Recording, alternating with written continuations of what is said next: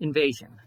According to the later chronicler Ibn Abd al-Kaham, the Tangier governor, Tariq ibn Zahad, led a raiding force of approximately 1,700 men from North Africa and southern Spain in 711.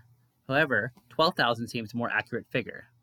Ibn Abd al-Kaham reports 1.5 centuries later that the people of Andalus did not observe them, thinking that the vessels crossing and recrossing were similar to the trading vessels which, for their benefit, plied backwards and forwards.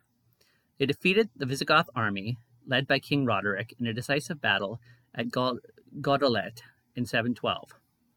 Tariq's forces were then reinforced by those of his superior, the Wali Musa ibn Nasser, who planned a second invasion, and within a few years both took control of more than 2/3 of the Iberian Peninsula. The second invasion comprised 18,000 mostly Arab troops who rapidly captured Seville and then defeated Roderick's supporters at Merida and met up with Tariq's troops of Talavera. The following year, the combined forces continued into Galicia and the northeast, capturing Leon, Astorga, and Zarzoga.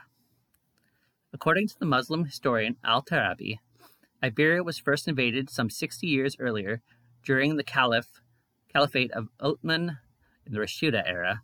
Another prominent Muslim historian of the 13th century, Ibn Kathir, quoted the same narration, pointing to the campaign led by Abd Allah bin Nafi al-Hussein and Abd Allah bin Nafi al-Abd al-Qazi in 32 AH. However, the putative invasion is not accepted by modern historians. The first expedition led by Tariq consisted mainly of Berbers, who had themselves only recently come under Muslim influence. It is probable that the army represented a continuation of historic pattern of large-scale raids into Iberia dating to the pre-Islamic period, and hence it has been suggested that actual conquest was not originally planned. But the Chronicle of 754 and later Muslim sources speak of raiding activity in the previous years. Tariq's army may have been present for some time before the decisive battle.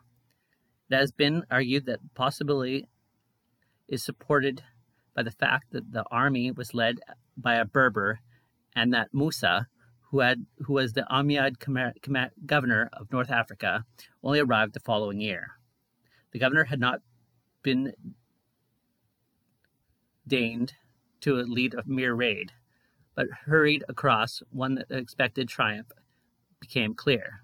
The historian Abd al-Wahid Dahun Taha mentions that several Arab Muslims writers mention that the fact that Tariq decided to cross the strait without informing his superior and Wali Musa. The Chronicle of 754 states that many of the townspeople fled to the hills rather than defend their cities, which might support the views that was expected and to be temporary raid rather than the permanent change of governor. The Chronicle of 754 stated that the entire army of the Goths, which had come with him, Roderick, fraudulently and in rivalry out of the hopes of the kingship fled. This is the only contemporary account of the battle, and the paucity of detail led many later historians to invent their own truth. The location of the battle, though not clear, was probably the Gaudet River.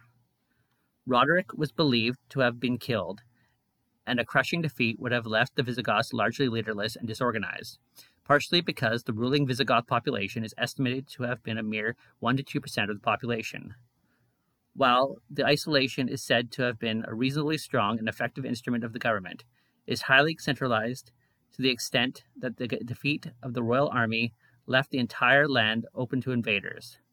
The result was a power vacuum, which may have indeed caught Tariq completely by surprise, which would have aided the Muslim conquest. It may have been equally welcome to the Hispano-Roman peasants, who were probably, as D.W. Lomax claims, disillusioned by the prominent legal, linguistic, and social divide between them and the barbaric and decadent Visigoth royal family. In 714, Musa ibn Nasir headed northwest to the Ebro River to overrun the western Basque regions and the Cantabrian Mountains all the way to Galicia, with no relevant or attested opposition. During the period of the second or first, depending on the sources, Arab governor Abd Aziz ibn Musa, 714 to 716, the principal urban centers of Catalonia surrendered. In 714, his father, Musa ibn Nasar, advanced and overran Soria. The western Basque regions, Palencia, and the far west as Gijon or Lyon, where a Berber governor was appointed with no recorded opposition. The northern areas of Iberia drew little attention from the conquerors and were hard to defend when taken. The high, western, and central sub-Pyrenean mountains or valleys remained unconquered. At this time, Umayyad troops reached Pamplona, and the Basque towns submitted after a compromise were broken with Arab commanders to respect the towns and its inhabitants. A practice that was common in many towns of the Iberian Peninsula. The Umayyad troops met little resistance. Considering the era's communication capabilities, 3 years was a reasonable time spent almost reaching the Pyrenees. After making the necessary arrangements for the town's submissions and their future governance.